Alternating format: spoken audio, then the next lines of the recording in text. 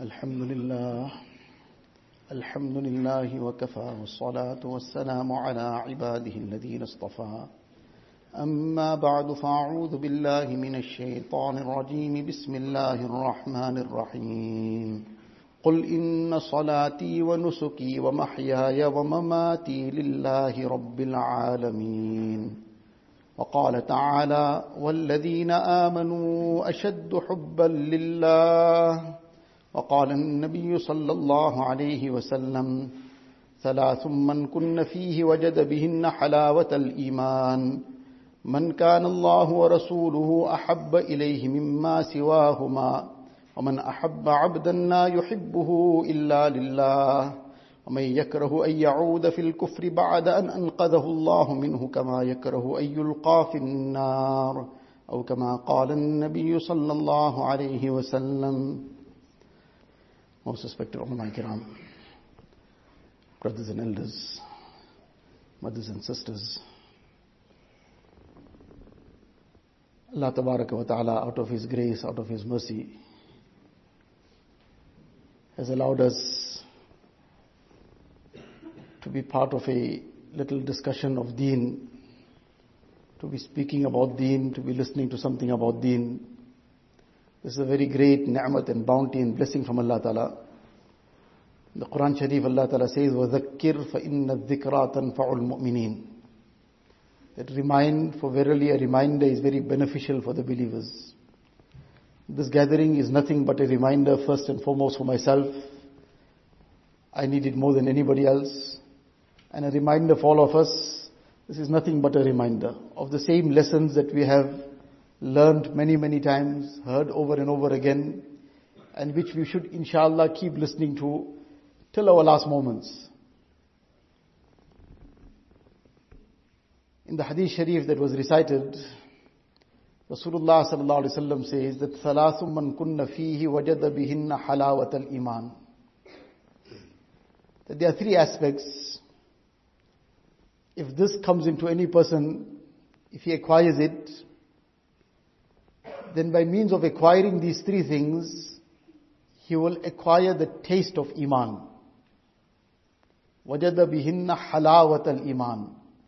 The word halawa is an Arabic word. We might have heard it being used somewhere, and it is very, very easily understood because the word halwa is very well understood by us. So halawa is very close to halwa itself. So we already get the meaning of something very sweet tasting. And that is exactly the meaning that is being given here, that the person who acquires these three aspects mentioned in this hadith sharif, he will acquire the sweetness of Iman. Sweetness of Iman. Does Iman have a sweetness also? Yes, indeed, Iman has a sweetness. We have understood the sweetness of the material things, the sweetness of things that we can eat, things that we can wear, that has a sweetness of its own. Person wears something that he finds to be very attractive maybe, or something he finds to be in style. So by wearing it, there's a kind of feeling that goes through him. So that's a kind of sweetness he's experiencing out of it as a result of it. There's a sweetness in the kind of vehicle a person drives. There's a sweetness in the kind of home a person lives in. All these things have its own kind of sweetness. But all these things are perishable. And the sweetness is also perishable. A person buys something that he feels was really, really worth every cent and worth paying the premium on it also. That car that he bought, that home that he bought, whatever else material. So whatever is within the limits of Shariat and Deen, whatever Allah Ta'ala has permitted, whatever is not crossing the line of the laws of Allah Ta'ala, that is fine. Person has earned it in a halal way and is spending it within the limits of Shariat. So Deen hasn't forbidden him that. But the sweetness of that is very, very perishable. He buys that and feels so happy about it, so elated over it. And sometimes, let alone years, even months go by. And then he saw somebody else came out with a newer model. As soon as he sees this newer model driving down the road, the sweetness of his already is gone. Half the sweetness went away immediately. And the other half, as he sees one more model coming, the other half is gone already. That is how short-lived the sweetness of these material things are. The sweetness of that home, mashallah, it's providing all the comforts, but suddenly now he's feeling bored. He's feeling now there needs to be some change. That garments he wore, and then now there's a new style in the market. As soon as the new style came, the whole sweetness of this got all lost. Now to start wearing the same thing, because he's a person who's so conscious of all this, he feels it very difficult. He can't even wear it anymore now. People say he's outdated. He's out of style. So the things of dunya are perishable. The sweetness that comes along with it is also very perishable. Very, very temporary. And sometimes a person has all these so-called sweet things of dunya, but Allah forbid some turmoil comes into his heart. And no matter how sweet everything is around him, it is tasteless for him. That food is tasteless for him. That car is tasteless for him. That home is tasteless for him. And everything suddenly lost its taste because of whatever turmoil came in his heart. So while these things have their own taste, which is very limited, very perishable, Rasulullah sallallahu alaihi wasallam is inviting us to that which has real taste. And that, the taste of which is ever living. And which never perishes. As long as a person has it with him, that doesn't perish.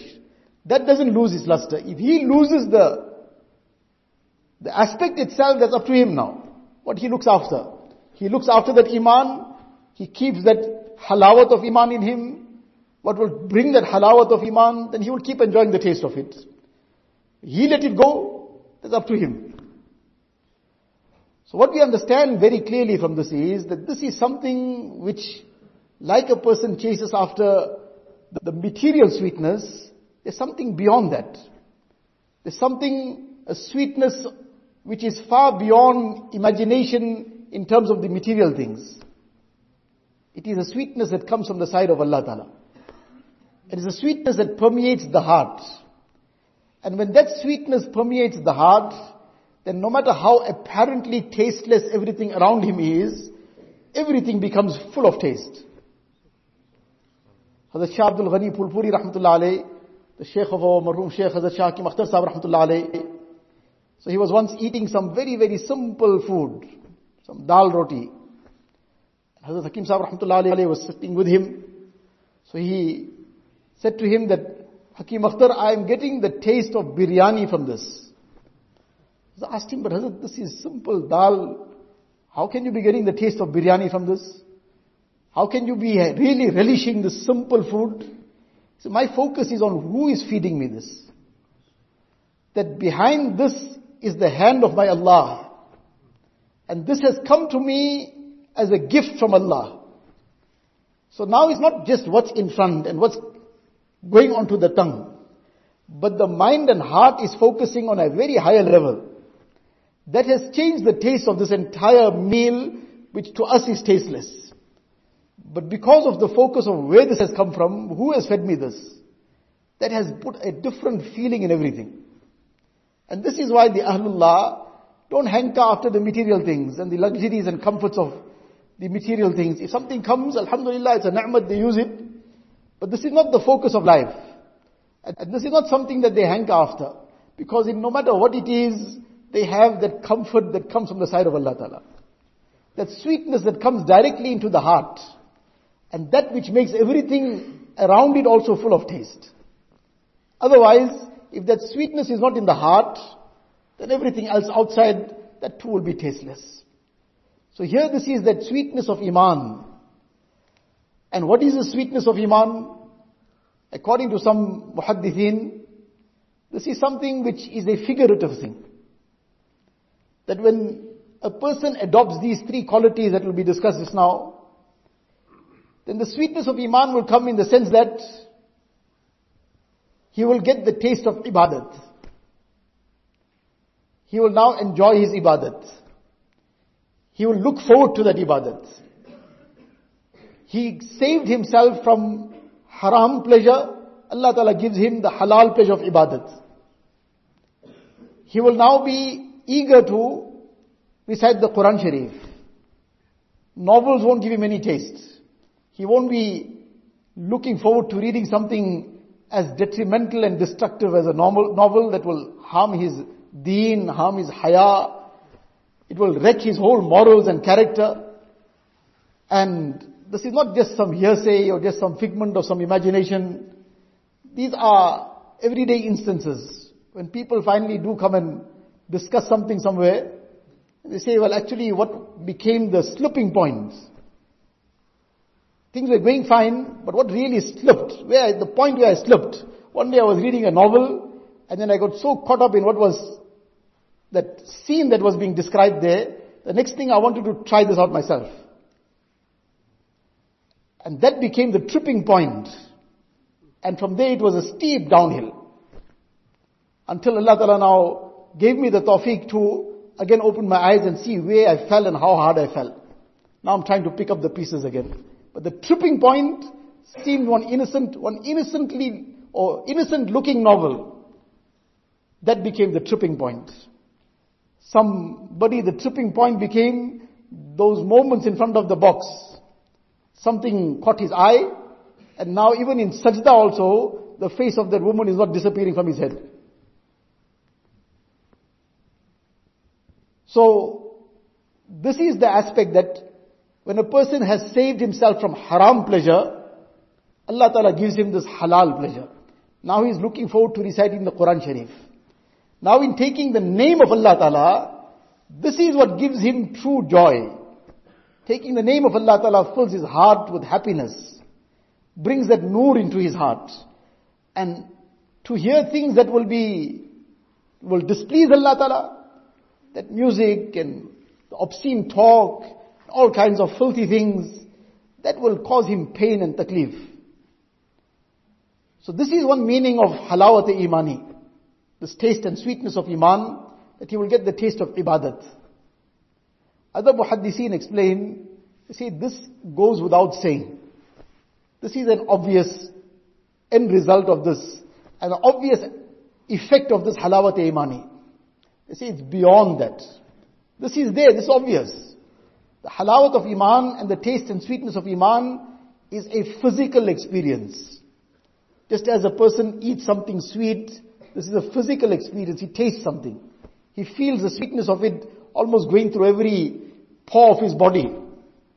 This halawat of iman is also a physical experience. And they say, well, if somebody didn't experience it, so then for such occasions one little Arabic couplet is said that إِذَا لَمْ تَرَ الْهِلَالَ فَسَلِّمْ لِأُنَاسٍ رَأُوهُ بِالْأَبْصَارِ. At the time of Eid, everybody doesn't see the moon. Few people get to see it. Sometimes half a dozen people saw it only. But the whole country celebrates Eid. Why? Because they trust in those half a dozen people. So they accept their word. Yes, these people have seen the moon. So the muhaddithin who state that this is a physical experience, they say those Ahlullah who have tasted this and who have related this real physical experience, we trust in them. We take their word that this is more than just, it will bring that sweetness of ibadat. Beyond that, there is a sweetness that actually is felt in the heart. And when this sweetness comes, this is the halawat of iman, which is a real flavor of iman. Once this settles in the heart, then inshallah this true reality of iman comes in. And this is the energy that then drives a person. So the three things that Nabi Sallallahu Alaihi Wasallam says, if a person acquires these three things, then this halawat of iman will come. What are the three things? The first thing is, Man kana Allahu wa rasuluhu ahabba ilayhi mimma siwahuma. The one who Allah and His Rasul Sallallahu Alaihi Wasallam have become more beloved to him than everyone else. Everyone else includes his parents, his children, includes the wife or the husband, includes the family, includes friends, includes every single person. That Allah and His Rasul sallallahu alaihi wasallam are more beloved to him than the whole of humanity together. So if Allah Ta'ala has become more beloved to a person, then obviously he will give preference to Allah Ta'ala and whatever Allah Ta'ala has commanded to everything else. He will give preference to whatever Rasulullah sallallahu alaihi wasallam has taught to everything else. When the muhabbat of Allah Ta'ala has now settled in his heart, and this muhabbat is really the energy. Everything, this whole world is running around energy. Wars are fought over energy, over oil. Because that's the energy, source of energy. And that's the fear of governments. If this oil gets disrupted, everything will grind to a halt. So now wars are fought over this. And many places excuses are made for wars to be fought so that the oil can be taken away. So this energy is everything rotating around this energy. This insan also, if that inner energy is there, then he will move. The inner energy is the energy of muhabbat. To the extent there is a muhabbat of Allah Tabaraka wa Ta'ala, then to move to the masjid at the time of Fajr, Zuhr, Asr, Maghrib, Isha, he will not have to force himself, the energy will move him. When he is tempted towards haram, the muhabbat of Allah Ta'ala will drive him away from there. It's very simple to understand this. A person is insan is insan. He's mashallah very happily married and he's suddenly tempted towards haram and sin. But he dearly loves his wife also. And at that moment he realized that his wife is observing and watching what's going on. That how he is being enticed and tempted. Would he remain sitting there? Maybe if he was sure she's not watching, then Allah knows best what would have happened. But now he is not prepared to risk losing that love. So he'll run out of there. So what drove him out? What made him leave that place of sin? What made him shun that temptation? What made him trample that desire? What made him give up all those fantasies that he had at the time? Because there was this too is a very, very temporary love. And sometimes a very feeble love too. But to some extent it's there that made him walk out from here, because this will become a very big loss to him. He can't risk losing this love that he has. Can't risk breaking that marriage of his. So this, one day or the other, this parting will happen. Whereas the situation with Allah Tabaraka wa Ta'ala, Allah Ta'ala is our creator, Allah Ta'ala is ever living, and we have to face Allah Ta'ala in dunya also, and on the day of Qiyamah also, and Allah Ta'ala is forever there. Now when a person for that temporary love of dunya, it drives him out of problems, keeps him away from sin. When the love of Allah Ta'ala is settled in his heart, why won't he run from whatever is going to disrupt that love? Then he will act on فَفِرُّوا إِلَى اللَّهِ. Flee towards Allah Ta'ala. So in any case, this is the first aspect that is mentioned, that Allah and His Rasul Sallallahu Alaihi Wasallam become more beloved to him than everyone else. These are the days of Qurbani, and the lesson of Qurbani is what we keep hearing in this time. And this is the entire lesson of love. This entire incident of Ibrahim alayhi salatu salam and the lesson of Qurbani is all a lesson of love. He's being instructed, leave your wife and child in this barren place. Right? Love for a person's wife, for his child, this is natural. This is human nature. Allah Ta'ala has instilled this. زُيِّنَ لِلنَّاسِ حُبُّ الشَّهَوَاتِ مِنَ النِّسَاءِ وَالْبَنِينَ وَالْقَنَاطِيرِ الْمُقَنْطَرَةِ إلى آخر الآية. Allah Ta'ala has made these loves natural. But Allah Ta'ala wants وَالَّذِينَ آمَنُوا أَشَدُّ حُبًّا لِلَّهِ. That the believers, their love for Allah Ta'ala is more intense over and above everything. All these natural loves are in its place, but the love of Allah Ta'ala is dominant over everything. And this is the lesson we go through when slaughtering that animal, to reflect upon the test Ibrahim Islam went through. It was a test of love. That leave your wife and child in this barren place, where nothing is growing here, no means of survival. And he, after having left them there, he even moves away from there, out of sight. And he himself expresses this. رَبَّنَا إِنِّي أَسْكَنْتُ مِنْ ذُرِّيَّتِي بِوَادٍ غَيْرِ ذِي زَرْعٍ عِنْدَ بَيْتِكَ الْمُحَرَّمِ. Allah, I've left my family here in this valley. بِوَادٍ غَيْرِ ذِي زَرْعٍ. This place where nothing is growing, no vegetation, totally barren. In other words, there's no means of survival here. But Ya Allah, I left them on your command. This was the test of love, and he lived up to the test. Passed the test. His wife passed the test. When he leaves her there and he's walking away.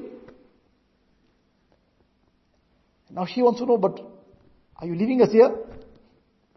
In this place, there's nothing to survive on. There's little provisions will just get finished just now. And with this little baby, and you're going away? And she asked him once, are you leaving us here? He has no answer, because he was commanded not to say anything. Second time, no answer. Then she rephrases the question. And the question now is, that Allah Ta'ala commanded you to do this? So he indicates yes. Now her response is the answer of love. إِذَنْ لَا يُضَيِّعُنَا. If that is the case, Allah Ta'ala won't allow us to perish. If Allah Ta'ala's command, then you go. She also has a love for her child. And outwardly it seems like if we're going to be left alone here, we're going to perish. This child will perish. She also has a love for her husband. But the love of Allah Ta'ala is dominant. Allah Ta'ala has commanded we must be left here. On the command of Allah Ta'ala, we're ready. Whatever else happens can happen, but Allah Ta'ala's command is above everything. The child is growing up now. The father had to be separated from him.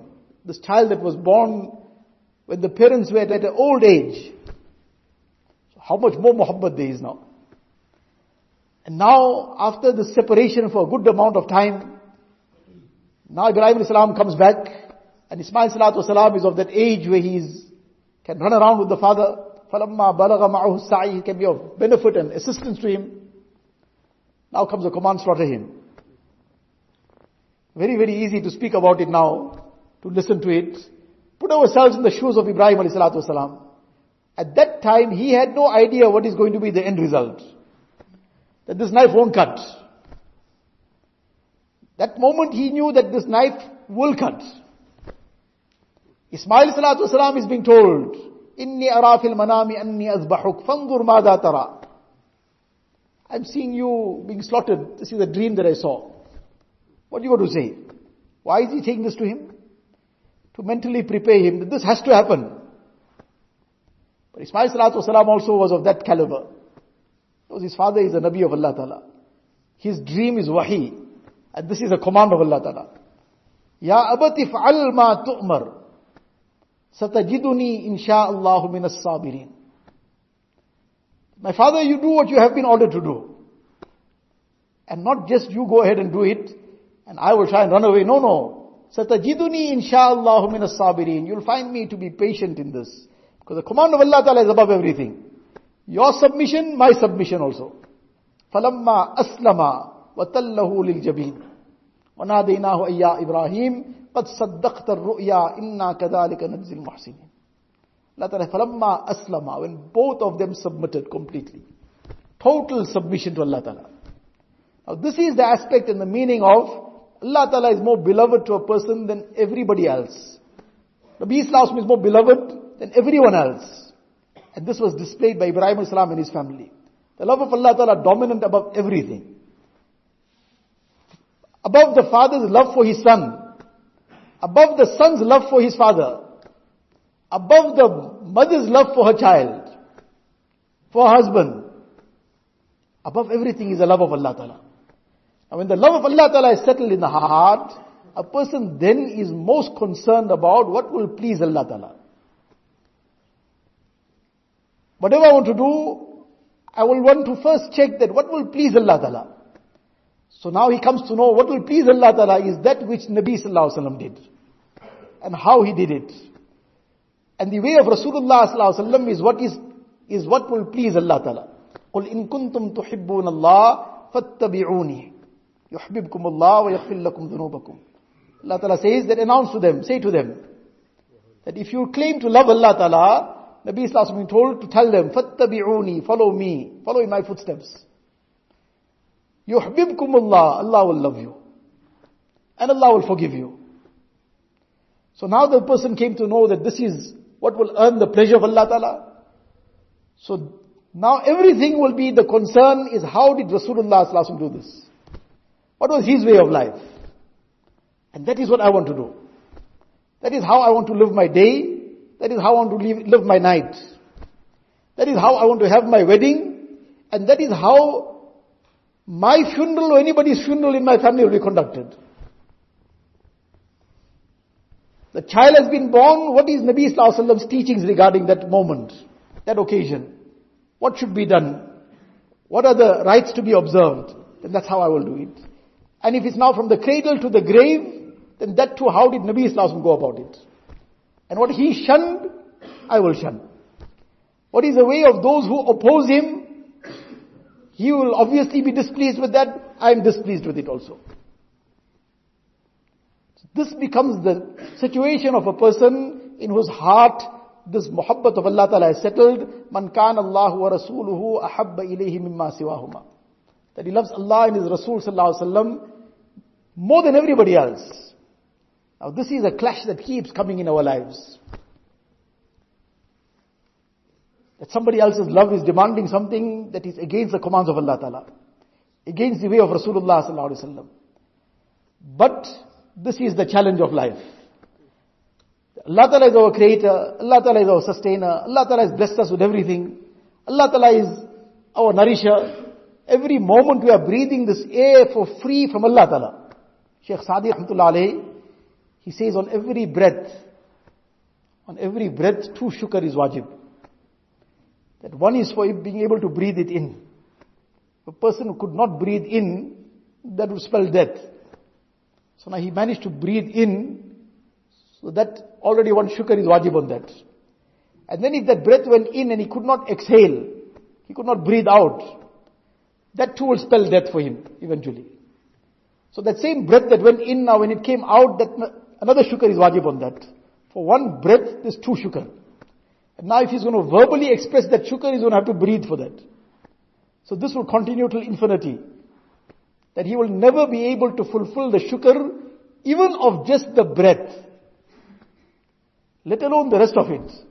What about his eyes, his ears, his tongue, the heart Allah Ta'ala blessed him with, the mind, with which he then becomes sometimes very proud. I did this, my intelligence, my thinking. But Allah Ta'ala forbid some little bit something, just one small tumor happens somewhere. What happened to all the intelligence and all the mind? One little stroke happens and the person now can't even say anything, he can't move. A person has to be forever conscious that everything is purely the ni'mat of Allah Ta'ala. Nothing is his achievement. We are all the very humble slaves of Allah Ta'ala, nothing else. So now when a person has acquired this love of Allah Ta'ala, and he has understood that the way of Rasulullah Sallallahu Alaihi Wasallam is what is going to bring this pleasure and happiness of Allah Ta'ala, this is the path you want to follow. He will now give preference to that over the love of everyone else. He'll give preference to that over whatever he desires. He will start loving those who he sometimes wants to even maybe hate, if that is what's going to please Allah Ta'ala. Hazrat Abu Bakr Siddiq radiallahu ta'ala an, there was a person who was known by the name of Mistah, who was his cousin. Was very close to him, and it was his cousin. He was a muhajir also, so obviously that gave him even a greater rank. But unfortunately somehow, when the incident happened, where Sayyidah Aisha radiallahu ta'ala anha was slandered, it was a very difficult moment.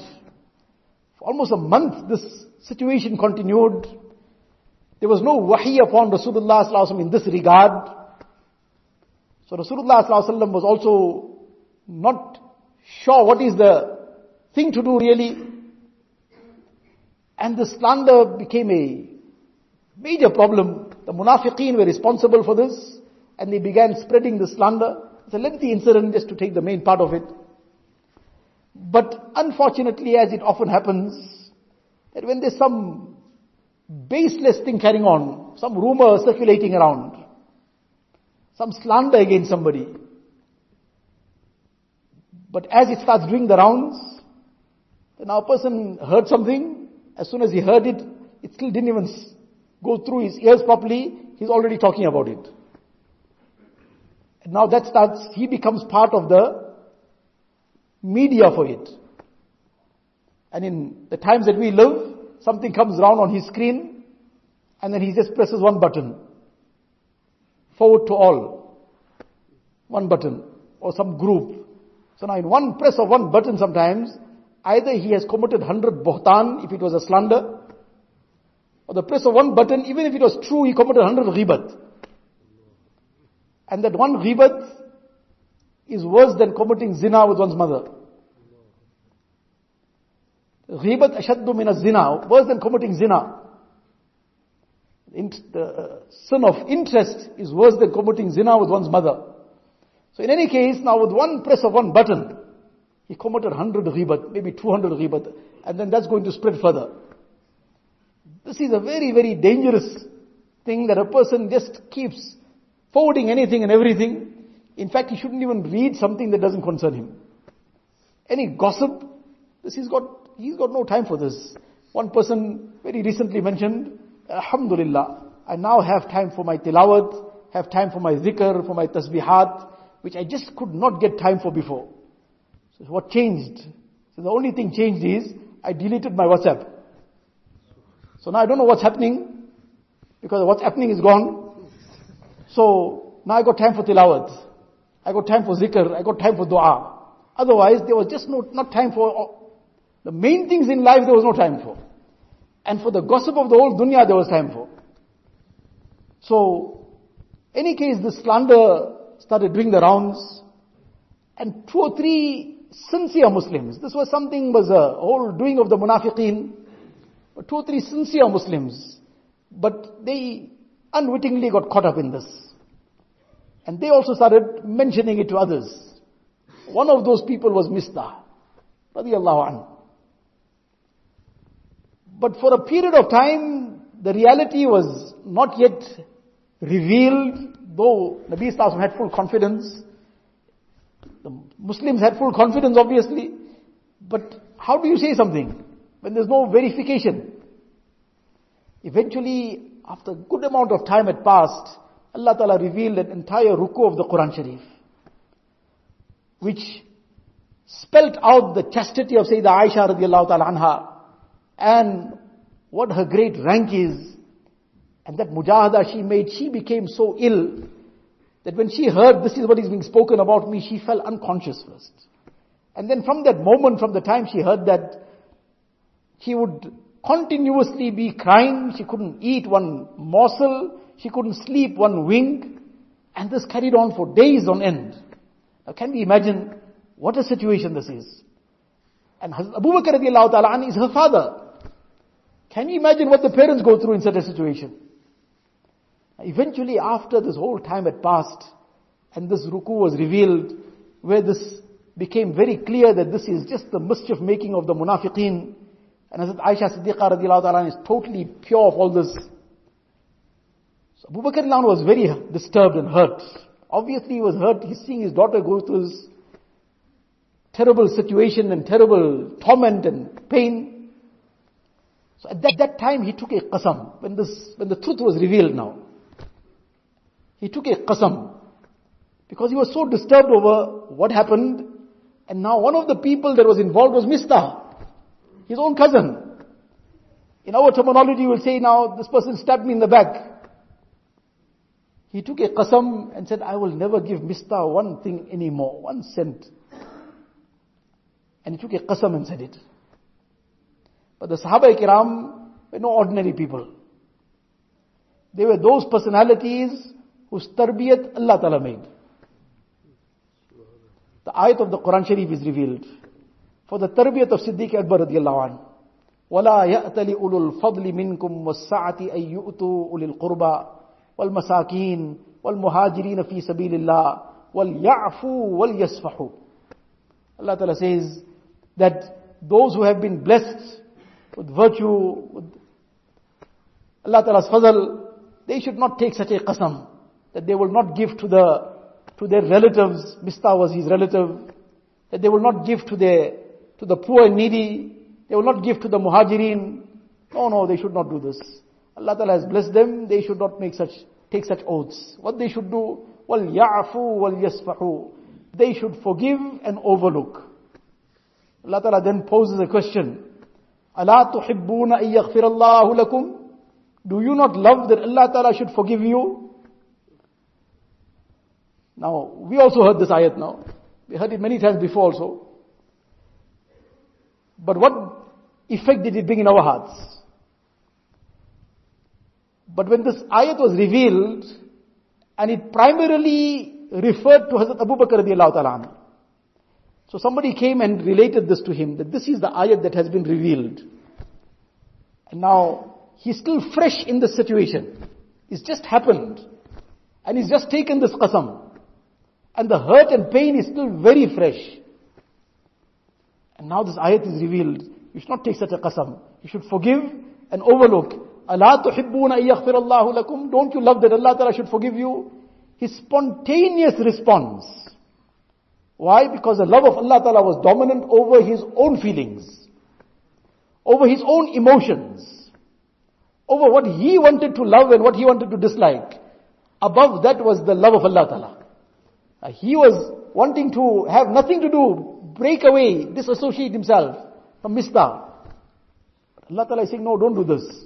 His spontaneous response, أُحِبُّ أَن يَغْفِرَ اللَّهُ لِي وَأَنَا أَغْفِرُ لِمِسْتَهِ. I love that Allah Ta'ala should, I want that Allah Ta'ala should love me, should forgive me, so therefore I am forgiving Mistah. Not only forgiving him, I will now double what I used to give him. This is man kana Allahu wa rasuluhu ahabba ilayhi mimma siwahuma.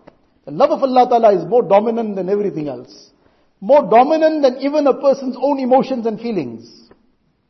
That now he loves somebody because Allah Ta'ala is going to be pleased with that. And if he dislikes somebody, that too is only because Allah Ta'ala wants him to dislike that. Not for any other reason. And therefore the next aspect that is mentioned in this hadith sharif is, وَأَن يُحِبَّ الْمَرْءَ لَا يُحِبُّهُ إِلَّا لِلَّهِ. That these three things that will acquire the sweetness of Iman. This is the first aspect. The second aspect, that he loves somebody, أَن يُحِبَّ الْمَرْءَ لَا يُحِبُّهُ إِلَّا لِلَّهِ. Only for Allah Ta'ala. There is no nafsaniyat in it. It's not for the sake of some ulterior motive. It is not for the sake of some politics. It's not for the sake of some kind of just making contact for now so that it will become useful for me later. No, it's pure, it's sincere, for the pleasure of Allah Ta'ala. So though this is sometimes a natural level of love, his love for his parents, his love for his children, the love for the spouse, the love for his family members, but he will govern that love within the limits that Allah Ta'ala has set. Because this love will be for Allah Ta'ala. So though it's natural, but when he governs it within the boundaries that Allah Ta'ala has placed around him, that now becomes a love for the sake of Allah Ta'ala. He doesn't allow that love to transgress the limits of Allah Ta'ala. So if there's some demand from anybody to do something that Allah Ta'ala is displeased with, then that will not be obeyed. Then he will only submit to what Allah Ta'ala wants. So he loves somebody only for Allah Ta'ala. One of the indications that this love is for Allah Ta'ala alone. The Muhaddithin explain, Allah yazida bil bir, wa la yanqusa bil jafa. If the person does some favor for him, that doesn't increase his love because already there. He's not loving the person for the sake of favors. He's loving him for the sake of Allah Ta'ala. And the person treated him sometimes negatively by chance or whatever, that too doesn't decrease the love. Because that love was for Allah Ta'ala. So he might be maybe displeased with whatever happened.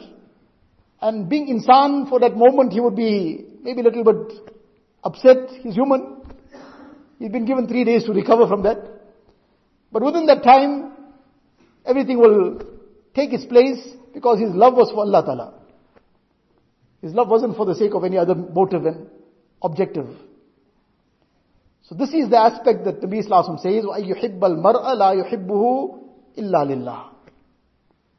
And the third aspect mentioned in this hadith sharif is that وَأَيَّكْرَهَ أَن يَعُودَ فِي الْكُفْرِ بَعْدَ أَنْ أَنْقَذَهُ اللَّهُ مِنْهُ كَمَا يَكْرَهُ أَن يُلْقَى فِي النَّارِ أو كما قال النبي صلى الله عليه وسلم. That after Allah Ta'ala has saved him from kufr, now one is a person, Allah forbid, was in a state of kufr, Allah Ta'ala gave him tawfiq of iman. The other situation is that, mashallah, he was born in a Muslim home, he grew up with iman, so Allah Ta'ala saved him from iman entirely, from kufr entirely, gave him iman from day one. So now that he has been saved from kufr, he detests going back to kufr like a person detests being thrown into a fire. If somebody is being dragged towards a fire, he'll do whatever is in his capacity, whatever he's able to do to try and save himself from that. He cannot bear one moment that he'll be thrown into that fire. So one is the fire of kufr, which is obviously the worst kind of fire. But all sins are branches of kufr. Like we get branches of iman. So that's not iman in itself, but it's a branch of iman. So a person has that branch of iman, mashallah, he's got something good. But if he doesn't have iman in itself, that's not going to gain him salvation in dunya or akhirat. Person has, for example, compassion. Compassion is a branch of iman. So mashallah, he's got something very good. But if he's got kufr in his heart, compassion alone won't take him to Jannat. He has to have iman also. So likewise, sins are branches of kufr. It doesn't mean a person committed sin, he's committed kufr. But, just as kufr takes a person to a fire, perpetually, sins also take a person to the fire of Jahannam, though with the blessing of iman, if he left with iman, he'll go to Jannat. He'll eventually go to Jannat. But it's nevertheless fire. Now, just as a person detests fire, he will detest sin. That I cannot bear going near fire, so I cannot bear going near sin also. Insan is insan, he can slip, but if he slipped and fell, he'll jump out of there like he'll jump out of a fire if he fell in it. How he'll jump out? He'll be restless completely, he'll make sincere tawbah immediately. He will not feel at ease at all. That how could I have done this? He's insan, he can slip. Insan is insan. He's not an angel. He can fall. He's walking carefully and he can fall. But when he falls, because he is detesting that fire, he will hop and run from there. And it will not allow him to rest until he has totally freed himself from the effect of that fire. This will be the tears of repentance that he will shed, the tawbah that he will make. He'll turn back to Allah Tabaraka wa Ta'ala. Now when this has come into his life, these three aspects has been acquired. Allah and His Rasul Sallallahu Alaihi Wasallam are more beloved to him than everybody else. He loves somebody, that love is sincere. It is for Allah Ta'ala alone. And he detests sin, he detests kufr, like he detests fire. What this will bring? It will bring halawat imani. It will bring the sweetness of iman. And sweetness, the very word already starts making a person feel sweet. Imagine feeling the sweetness of iman in his heart. Dunya is dunya. Dunya is a place of challenge. The place where there is no test, no trial, no challenge, no difficulty, no grief, no illness, no pain, no sorrow. That place is called Jannat. And the place where there's perpetual pain and suffering and agony and torment, that place is called Jahannam. Dunya is neither Jannat and nor is it Jahannam. But there is a very, very, very minimal sample of both places in dunya. All the ni'mats and bounties, the fruits Allah Ta'ala has blessed us in dunya, all the various ni'mats of Allah Ta'ala, These are all very, very minute fraction of a fraction of samples of what is for the believers in Jannat. It's nowhere close to the reality, but in Jannat also they will remember we were blessed with something like this which appeared like it. That they will say that this is something similar to what we got in dunya. But when they will taste it, they'll say that what we had in dunya was no comparison to this. But likewise, the pains, etc., this is a very slight sample of Jahannam. But now in this dunya, a person, there is a mixture of both. Even those who are pious also, they will also face all these little pains and challenges sometimes as a test from Allah Ta'ala. And those who are disbelievers also, they also seem to have comforts and luxuries. But if a person truly has this halawat of iman, it is like a person who's in pain, but somebody has put a balm, some ointment over the aching area, and that covers the pain. The pain now is suddenly seeming to be something comforted. When a person has the love of Allah Ta'ala in his heart, being insan, he also feels a grief, he feels pain, he feels sorrow, he feels hurt, he feels all these things. All these emotions that every insan feels, he feels also. But on top of all that, the soothing balm of the muhabbat of Allah Ta'ala comes. And he is able to go through the challenges of life without getting overwhelmed by that. And while he also will feel pain, but when he will turn his attention towards Allah Ta'ala, then that pain also will become something that will be just in the background. He'll be comforted by the closeness of Allah Ta'ala. So this Mubarak time giving us the same lesson. All the incidents of Sayyidina Ibrahim alayhi salatu wasalam, this lesson of Qurbani, the various lessons in the entire ibadat of Hajj, all this is bringing to our hearts and minds this aspect of muhabbat. That this is the energy from inside. And to the extent that this energy is existing, then one is that a person will truly start obeying Allah Ta'ala. Not just obeying Allah Ta'ala, he will be eager to obey Allah Ta'ala. He will stay far away from sin, not just stay far away from sin, he will be happy to stay far away from sin. Hazrat Rahmatullah Alayhi used to give an example that a person, Allah forbid, somebody went and did something, a whole bundle of notes he went and stole from somewhere. Or it was counterfeit money. And now he's driving along with that counterfeit money. And suddenly somebody sent him a message that you are being followed. They already caught up with you. You got this counterfeit money with you. So you're going to be arrested. As soon as they catch up with you, you're going to be arrested. So now as he's driving, and this worry gets hold of him that now, how do I save myself? And as he's driving past, he sees one open drain. So he just quickly stops and he dumps that whole bag of money inside there. And now he's dumping it, he's going to lose it, but he's giving dua to the person who left that drain open, or Allah forbid, the person who, maybe he pinched that drain cover for himself. But he's giving dua to that person too. Now he's dumping this. This was apparently first a means of great joy for him. That this is going to do so much for me. Now he's dumping it. And in dumping it, he's feeling very happy that this evidence is gone, so now I won't get arrested. But now that's exactly the point, that when a person, the true love of Allah Ta'ala comes in his heart, and at the same time the fear of Allah Ta'ala, then he will dump sin, and he will feel happy about dumping it. That this is something that was going to lead to my destruction. This was something that's going to ruin my dunya and akhirat. And that is the thing, that when a person gets caught up in the trap of sin, then this starts bringing the covers of darkness on the heart. The heart gets engulfed in darknesses. When the heart is engulfed in darknesses, as in the Hadith Sharif, Nabi Sallallahu Alaihi Wasallam says, person commits a sin, then a dark spot appears on the heart. Another sin, another dark spot. A third sin, a third dark spot. If he made istighfar, tawbah, it gets washed off. Otherwise, eventually the whole heart gets engulfed in darkness. Now the heart is engulfed in darkness, the mind takes its inspiration from the heart. When the heart is engulfed in darkness, in a dark room, a person can't see anything. He can't see where he's going to walk, he might bump into the pillar, he might trip, fall, hurt himself. Whether he's picking up a stick or picking up a snake, he has no idea. Now the heart is engulfed in darkness, the mind cannot get any inspiration. The person's thinking gets stunted. He cannot think straight. Now he knows for sure that this is something destructive. This will ruin my marriage. It will disgrace me. It will take everything away. My dunya will go, my akhirat will go. But now that darknesses of sin doesn't allow him to think straightly.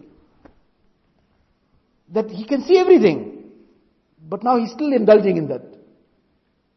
And first he was hiding and doing it, now he's sitting in front of his wife and looking at the haram. And on top of that he'll threaten her that you want to say anything, then I'll divorce you. But how long is going to remain under the lid? Somewhere that's going to explode. When it explodes, it'll be too late. But now, why can't he think for himself? That's the effect of the zulmat of sin. Whereas righteousness, ibadat, tilawat, zikr, staying away from haram, making mujahada, all this brings a noor in the heart. That noor in the heart enlightens the mind also. Ittaqu firasat al-mu'min فَإِنَّهُ يَنْظُرُ بِنُورِ اللَّهِ. Nabi Islam says, fear the intelligence of a true mu'min. He sees with the noor that Allah Ta'ala blesses him. So this is, the person will feel happy of dumping away the sin. And he'll feel happy to take on that little effort, whatever it might be, to fulfill whatever the commands of Allah Ta'ala. So in this time, this is that Mubarak time that we are in, this is the lesson that we have been given, this lesson of muhabbat, in filling our hearts with this love of Allah Tabaraka wa Ta'ala, and living this life of ours in this connection with Allah Tabaraka wa Ta'ala. For this we have to make time. We have to go out in the path of Allah Ta'ala, be in an environment of deen, be in the company of the Ahlullah, be in the company of the pious and the righteous, spend time in the masjid, in the efforts of, in the amal of deen, in the ta'lim that takes place. In all these amal, this noor will develop. And it will dispel this darkness. And together with the guidance of our ulama and mashayikh, inshallah we'll find that we'll be able to step forward and get closer to Allah Tabaraka wa Ta'ala. Jannat is waiting for the pious servants of Allah Ta'ala. Even dunya will become a kind of jannah for the person. Allah Tabaraka wa Ta'ala give me and all of us the tawfiq. Wa akhiru da'wana alhamdulillahi rabbil alameen.